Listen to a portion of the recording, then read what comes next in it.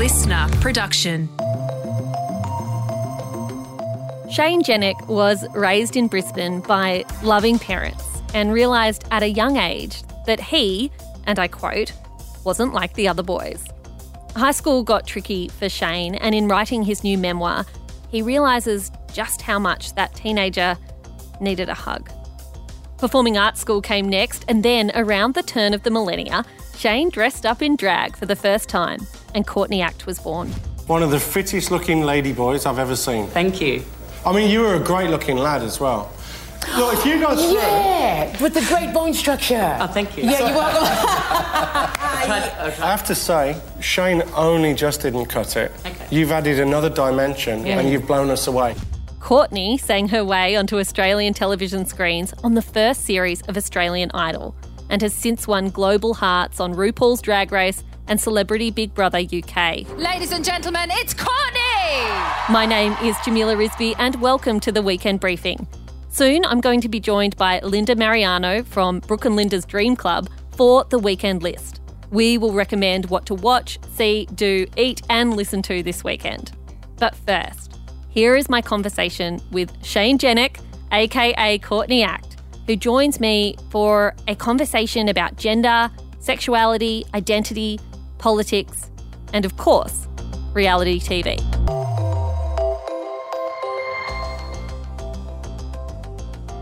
Shane Jenek, aka Courtney Act, welcome to the Weekend Briefing. I am such a massive fan, so I'm really excited to have you today.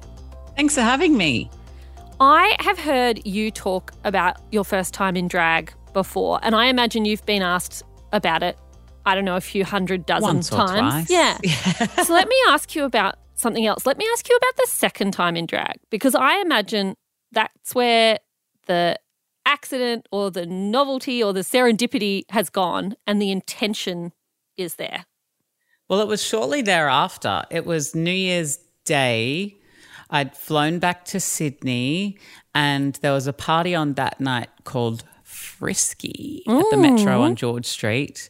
And that was, to be fair, that was probably like more the real first time, because the first time my makeup got done by someone at the Napoleon shop and it was the year 2000. Drag makeup was not a thing. The Kardashians didn't exist. Well, they existed, but not like they do now. I feel like Napoleon makeup is synonymous with the year 2000 as well. Exactly, yeah. But they just didn't quite know how to do drag makeup. So then the next day when I flew back to Sydney, my best friend Vanity, my now best friend Vanity, at the time, I think I was like maybe like an annoying insect to her. And she was like the supermodel of Sydney drag, and she was just stunning and a makeup artist and an amazing wig stylist. And she put me in drag and we went out for the first time as sisters, and that was probably more pivotal because I didn't have to wear sunglasses all night because I looked good. I didn't have to hide my face. I didn't have to hide my face. And also, like, whatever the wig was that I was wearing, it was like a bob, like maybe what's that? Below the jaw, above the shoulder. Yeah, like a lob. Isn't that what they're called? Is that a lob? Isn't that the thing? Maybe. I don't know. I think I've embarrassed myself now. No, it's all right. A lob, which was sort of like falling on my face the night before, and Vanity just took like 2 pieces of it, twisted it back, popped a couple of bobby pins in it, and it was all off my face. And we had a very fun time. Did you feel like you were performing as a character on that occasion, or did you feel like this was just a different part of you? It was kind of a liberating feeling, I think, because I was being read, I guess, as, if not a woman, definitely as a femme or someone feminine, as opposed to a Twinkie boy. I was in like 2 blue, I got them from Ice. Do you remember the shop Ice? I do. It was sort of like, it was like one step down from Supre. Yeah, which is, no not shade many to steps Supre. up. It's not many steps up. In fact, you might have to dig to get to Ice. I was wearing a blue sequin, I think it was a boob tube, and I wore 2 of them, one as a skirt and one as a top, and like a pair of gold high heels. And I just remember like having fun, like feeling like there weren't any rules or expectations, which is really interesting because as a boy I felt like there were all of these rules because I had been socialized of what a man was supposed to be and how a boy was supposed to act. And even though there's probably more rules about how, or just as many rules as how a woman is supposed to act, nobody ever taught me those. Yeah. So the minute I put on feminine drag, I felt like it was so freeing to be perceived as a girl because I didn't know that women were supposed to act a certain way. So it's this weird like thing where I got to like break out of the box and just express femininity in this liberated way. Even though I know for most girls that age, there's like so many ideas about how you should look and how you should act and how you should dress. It's almost like being feminine without the trappings of misogyny because you hadn't been taught them. Totally. Wow. I hadn't been taught them for me. Yeah. I had grown up in the same misogynistic world that taught me to think and feel, you know, certain ways about women and femininity. But in that instance, I didn't know that any of them applied to me. And I think that's really an interesting like observation of it because when I'm in drag, right, I feel safer around, I'm using air quotes, like straight men than I would as a boy. If I was like a femme boy walking amongst a group of like straight blokes, I'd feel a bit like uneasy. But if I was in drag, I would feel safe because I wouldn't feel physically threatened from violence. But the thing that somebody pointed out to me is like, well, women feel unsafe in that situation because of sexual violence.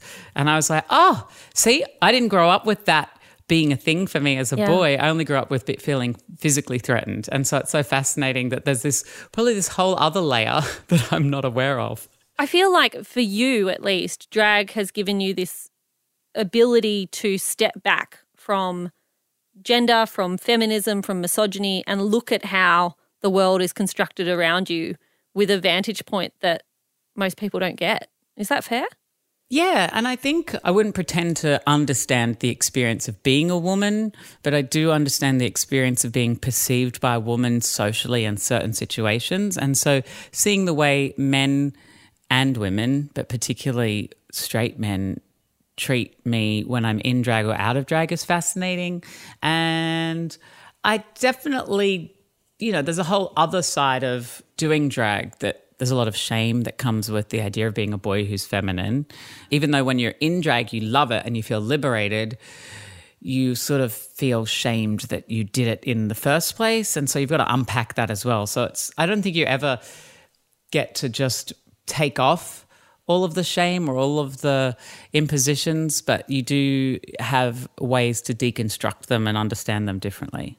I think the first time I came across you as a performer was on the first season of Australian Idol, which for the younger listeners was the single biggest show ever when I was a teenager.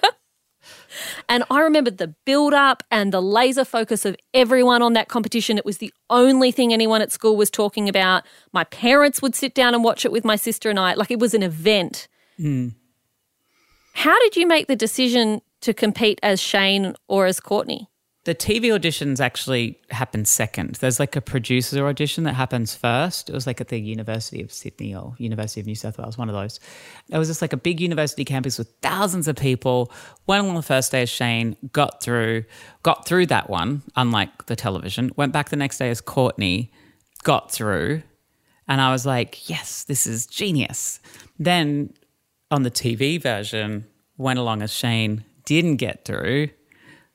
And I was like, no, I meant to be here. And I was like, oh, that's right, I'm coming back tomorrow. Got back the next day as Courtney and then made it through. This might be really poorly described, but does that or have other experiences given you a sense of competitiveness? I definitely can remember competitive feelings weirdly between myself and myself, like whether I was Shane or Courtney. There's been certain times I remember where not a good friend, but like a second or third tier friend. The outer ring. Yeah, outer ring, being like, oh, we're having a housewarming on Saturday. Do you want to come? And I was like, oh, yeah, cool. I'm like, but can you come as Courtney? Oh. And I was just like, oh. I remember that being a bit of an icky feeling when I was younger, like wondering, oh, am I not as valuable or as wanted or as desired as Shane?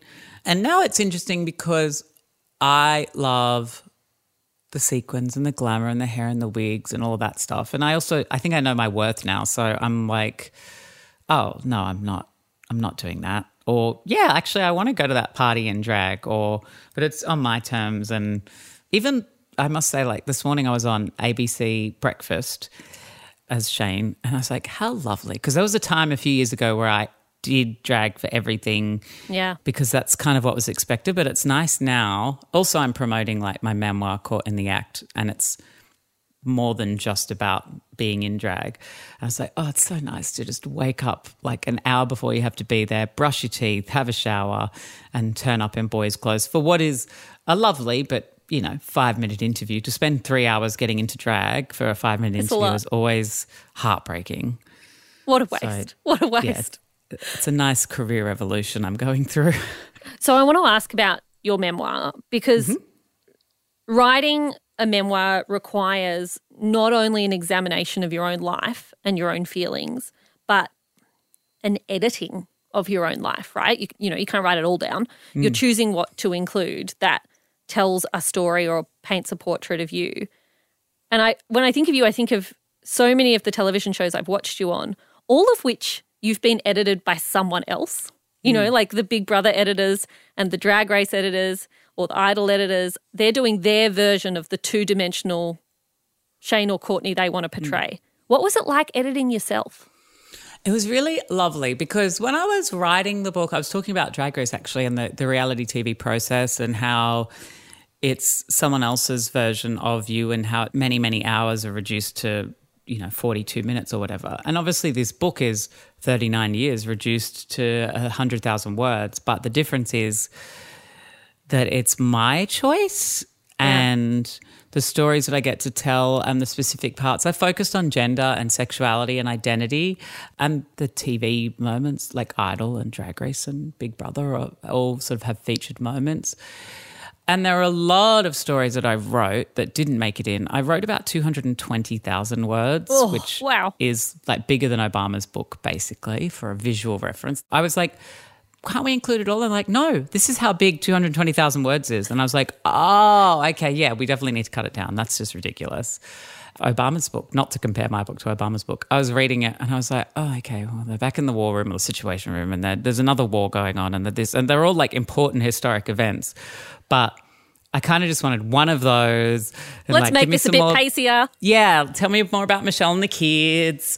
But in mine, I was like, okay, well, I've kind of told a story about this. I don't need that story.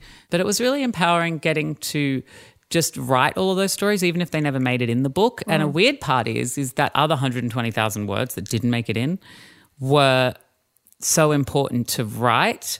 I remember at first feeling like a sense of loss because I was like, oh my God, I spent months writing this and it's never going to get used. But actually writing it all was part of writing the 100,000.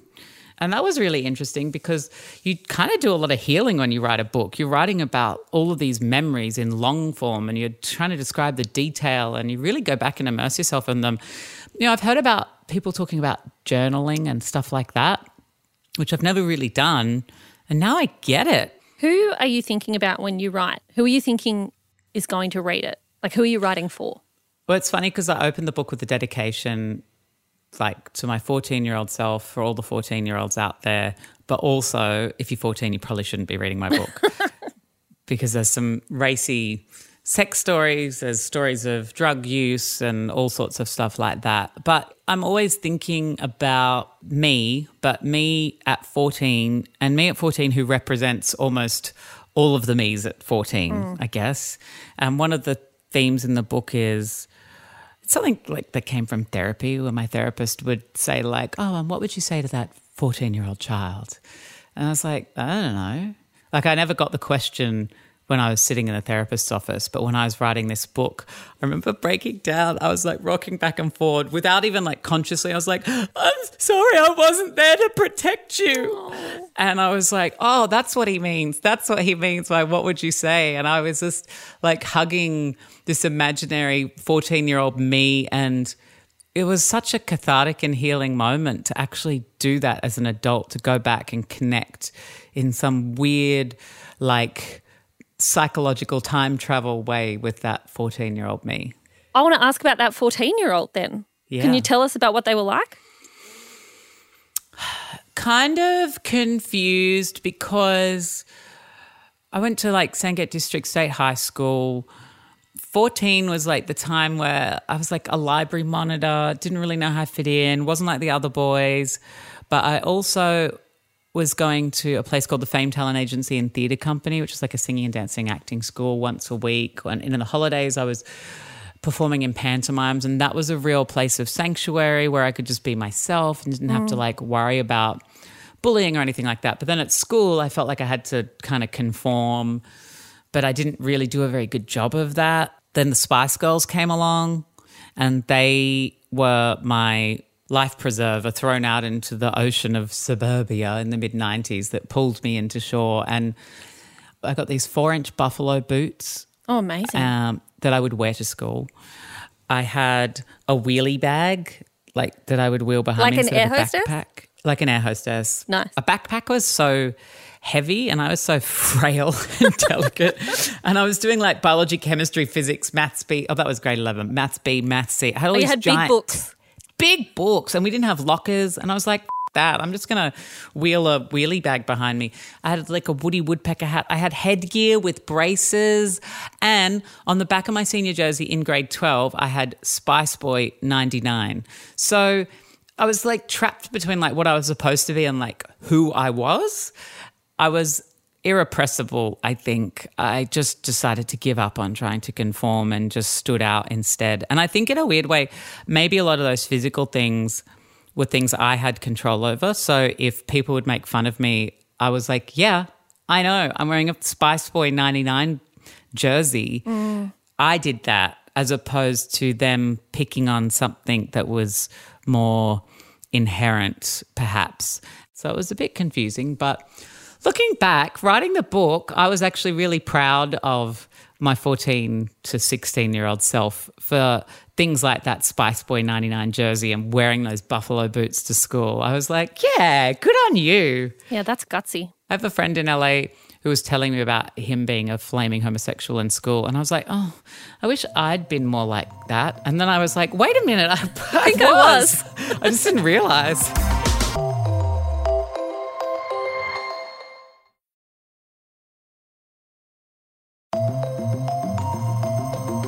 Let's talk about Drag Race because I can't stand not asking any longer. You competed on that show when it was at the peak of its influence. The show was very much a known entity, unlike Idol when you went on it because it was the first season. So what was your perception of going on Drag Race and what were you hoping to achieve? And then how did it stack up? I loved watching Drag Race. I'd watched every episode of it.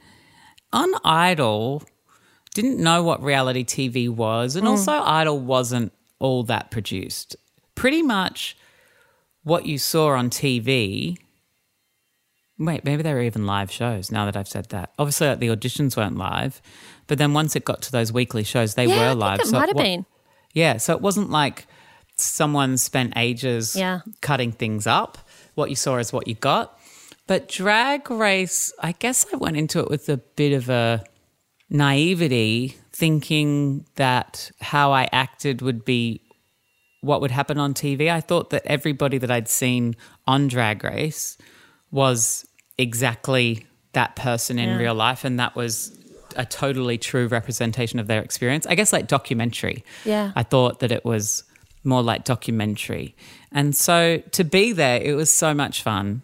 And I knew that millions of people around the world would watch what we were doing on every runway and in every maxi and mini challenge. And so that was thrilling. I made amazing friends and adore Bianca and Darian and all of the girls. And then when it started going to air, it started off like the first episode. I was like, oh, this is so cute. And then the second episode, still cute. And then it was around middle of the way through, I noticed like the tide turning, I guess. And then toward the end, I felt that the person who was on the television maybe represented 20% of my experience, but was telling 100% of my story. And it felt like that became imbalanced. Like it was just really challenging to see this really, really zoomed in version of things that I had said, but with different contexts, with different reactions from other people, with sound effects and music underneath that made things seem a lot probably more harsh, more cold, more sinister. And interestingly as well, in American pop culture, anybody with an Australian accent or a British accent, which to them is kind of the same thing, they're often portrayed as villains. If you think of Scar in The Lion King, or you think of Simon Cowell, or you think of any of these, there's lots of better examples than Scar from The Lion King. I don't know why he came to mind. But they've always got like a British accent or Australian accent or some sort of accent.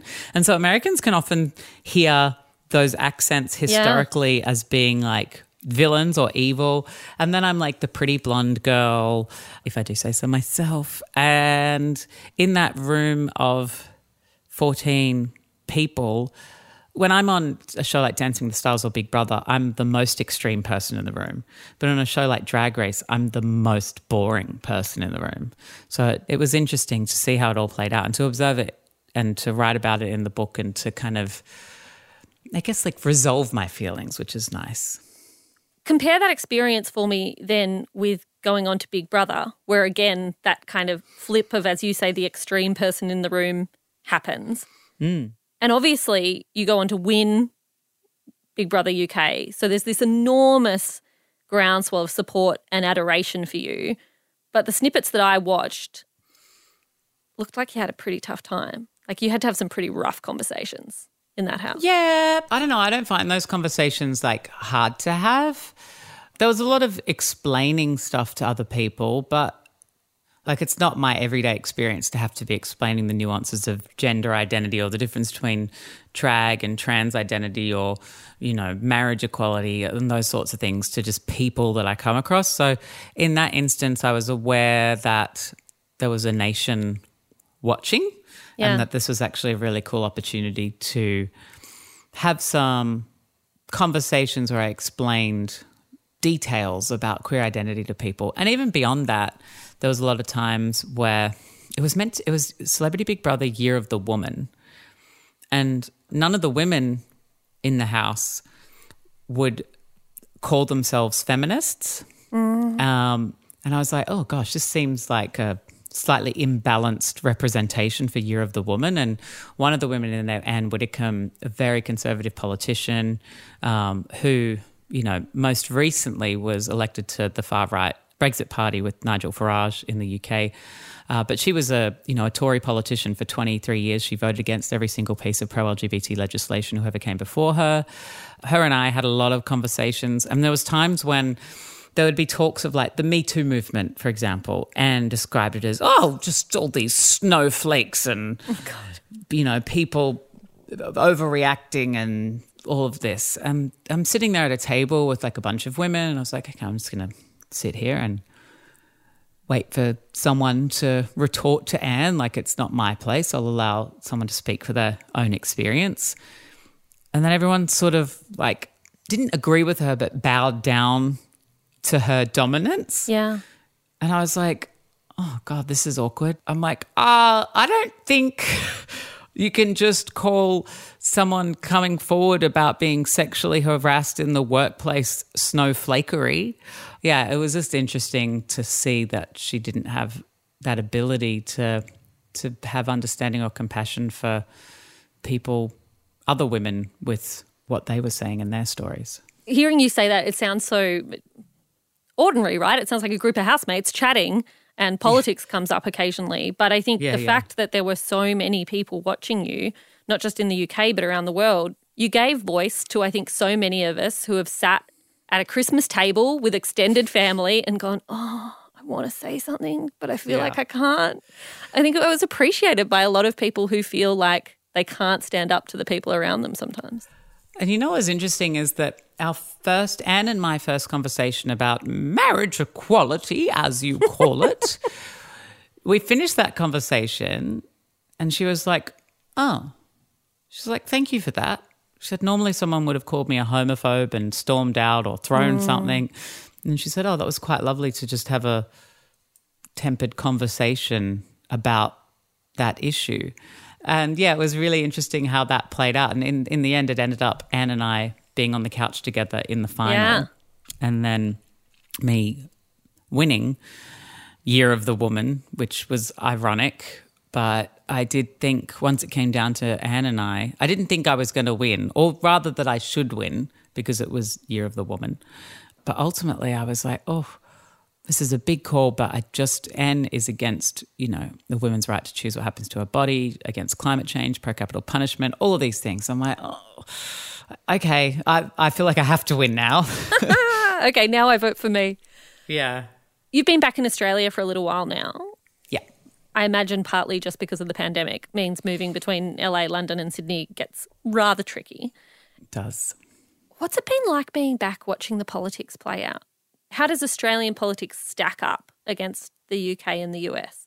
What defines us? It's funny because hearing people talk about and dissect the government's handling of stuff, like, look, there are certainly players who did not contribute, and, I'd say Scott Morrison at the top got lucky with the people who were the premiers around the country who handled the pandemic really well as best they could. And although there were faults along the way and there are things that we could pick on, when you look at basically every other country in the world apart from New Zealand, Australia really nailed it. Like, the number of deaths was so low.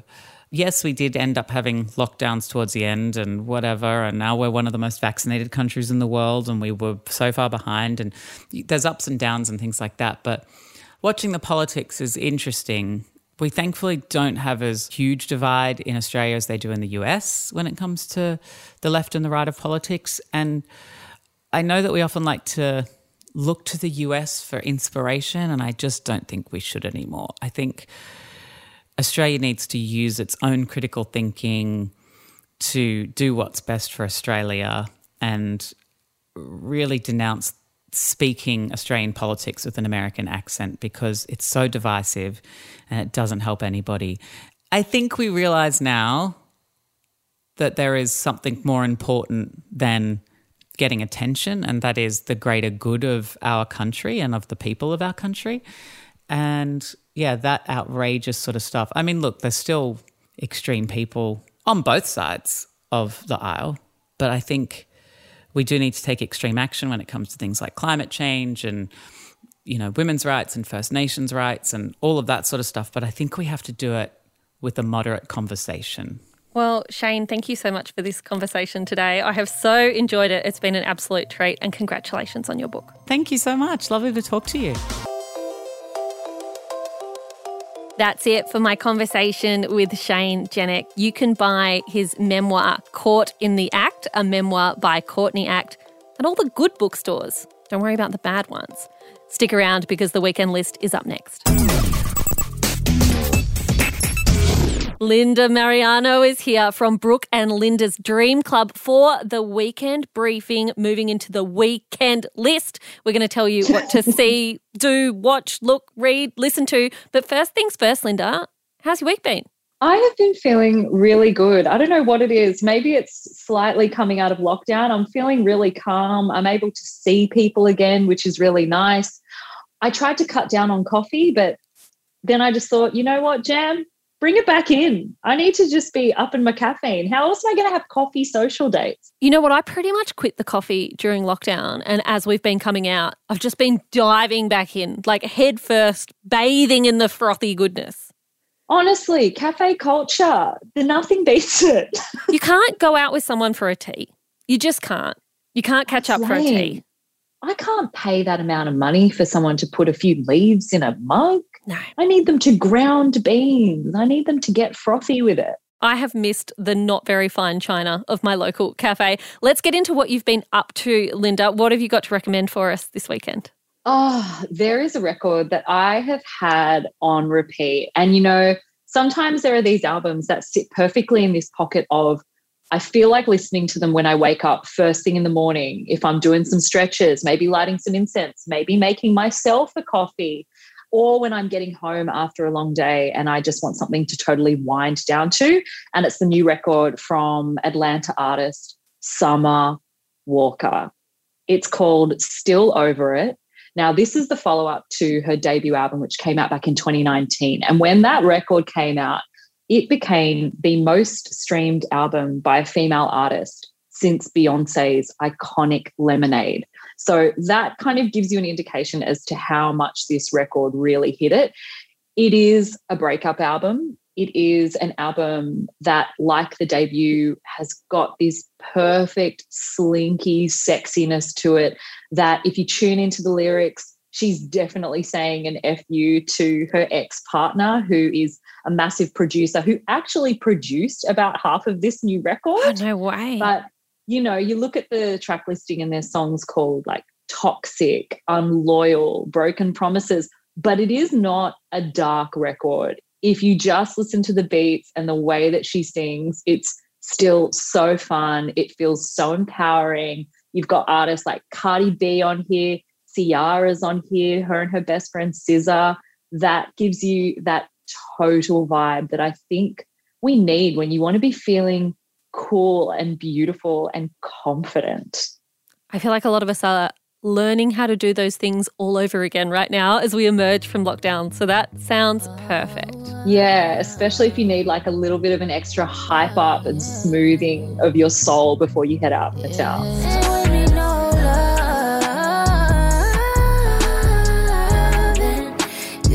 Well, I've got a recommendation that absolutely will not smooth anyone's soul. In fact, it will make you panic quite a little bit and have a momentary, if not very long-term existential crisis. I have spent the last few days binging a new podcast by Guardian Australia. It is called Australia versus the Climate. It is a special investigatory podcast. It was made ahead of COP26, the Global Climate Summit. And if I'm starting to sound very dry and very boring, this is anything but. It goes into the background of what led up to this summit. It goes right back to Australia negotiating Kyoto back in the year 2001. And it goes and talks to insiders. It talks to prime ministers. It reveals bullying on behalf of Australia. It reveals the late night tactics that happen when they're negotiating those big moments at those COP events. And I came out of listening to these 5 episodes devastated by Australia's role when it comes to exacerbating climate change, but also denying our responsibility to do something for so long, not just in a kind of a localized sense, which is how I usually think about it, but in a real global sense. We are the leaders of the bad guys, everyone. But I do think this has been happening over such a long stretch of time that it is worth taking a moment to go back, because we're talking about negotiations that began sort of 2000, 2001. Like, this is 20 plus years ago now. And so for most of us, we're not going to have really clear memories of it. And this podcast breaks it down really simply, really sensibly. All the key players are interviewed, and it will help you take really seriously what Australia's role is on a global scale when it comes to climate emissions. This is coal. Don't be afraid. Don't be scared. The Treasurer knows the rule on crops. Scott Morrison, as Treasurer, holding up a lump of coal in Parliament. It's coal. It was dug up by men and women who work and live in the electorates of those who sit opposite. And that's because this is how Australia is seen around the world. A country in love with coal. Oh, that was heavy, wasn't it? Have you got something less heavy? Heavy but important. I've got one that's very enriching, I think, and it's a show that I seriously binged in one day, in one sitting, on my couch. Wow. Wow. It's Love Life. The new season is out now on Stan. Episodes are rolling out weekly, but if you ever watched the first season, it's basically about modern dating, modern love lives. You know, I love love.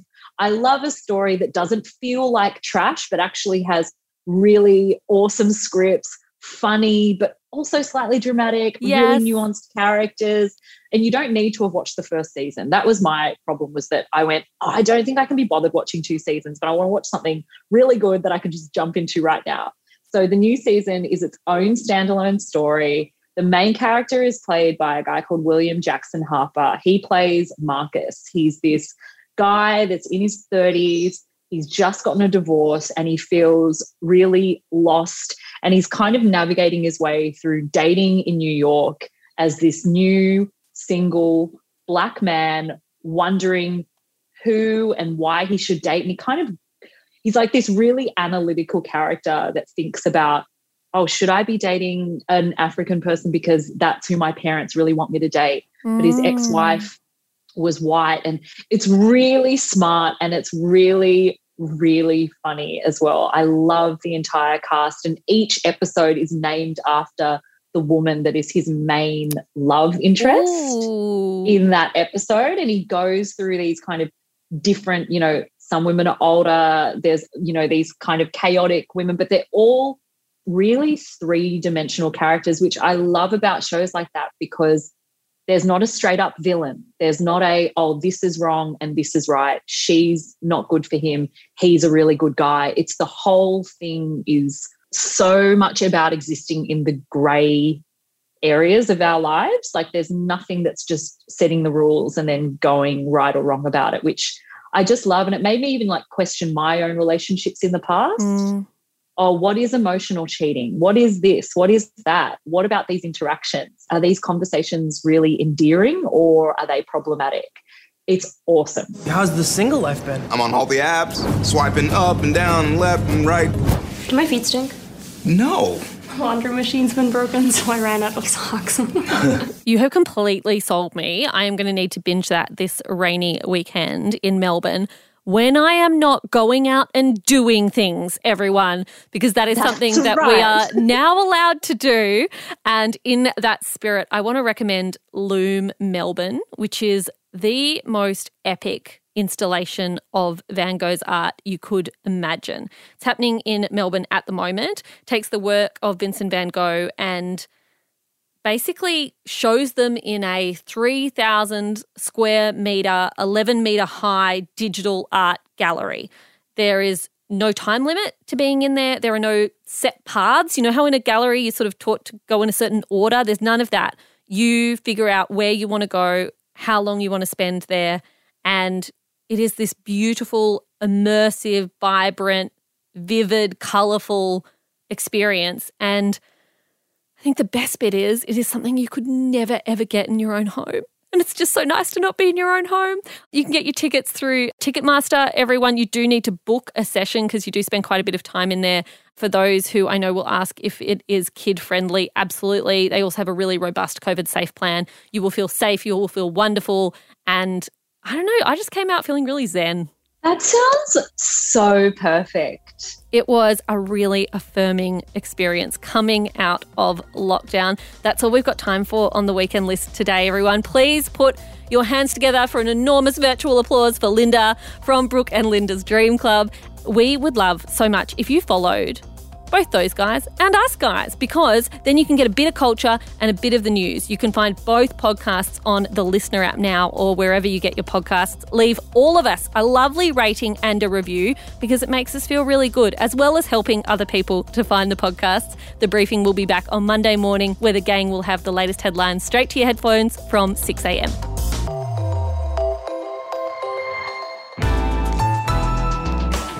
Listener.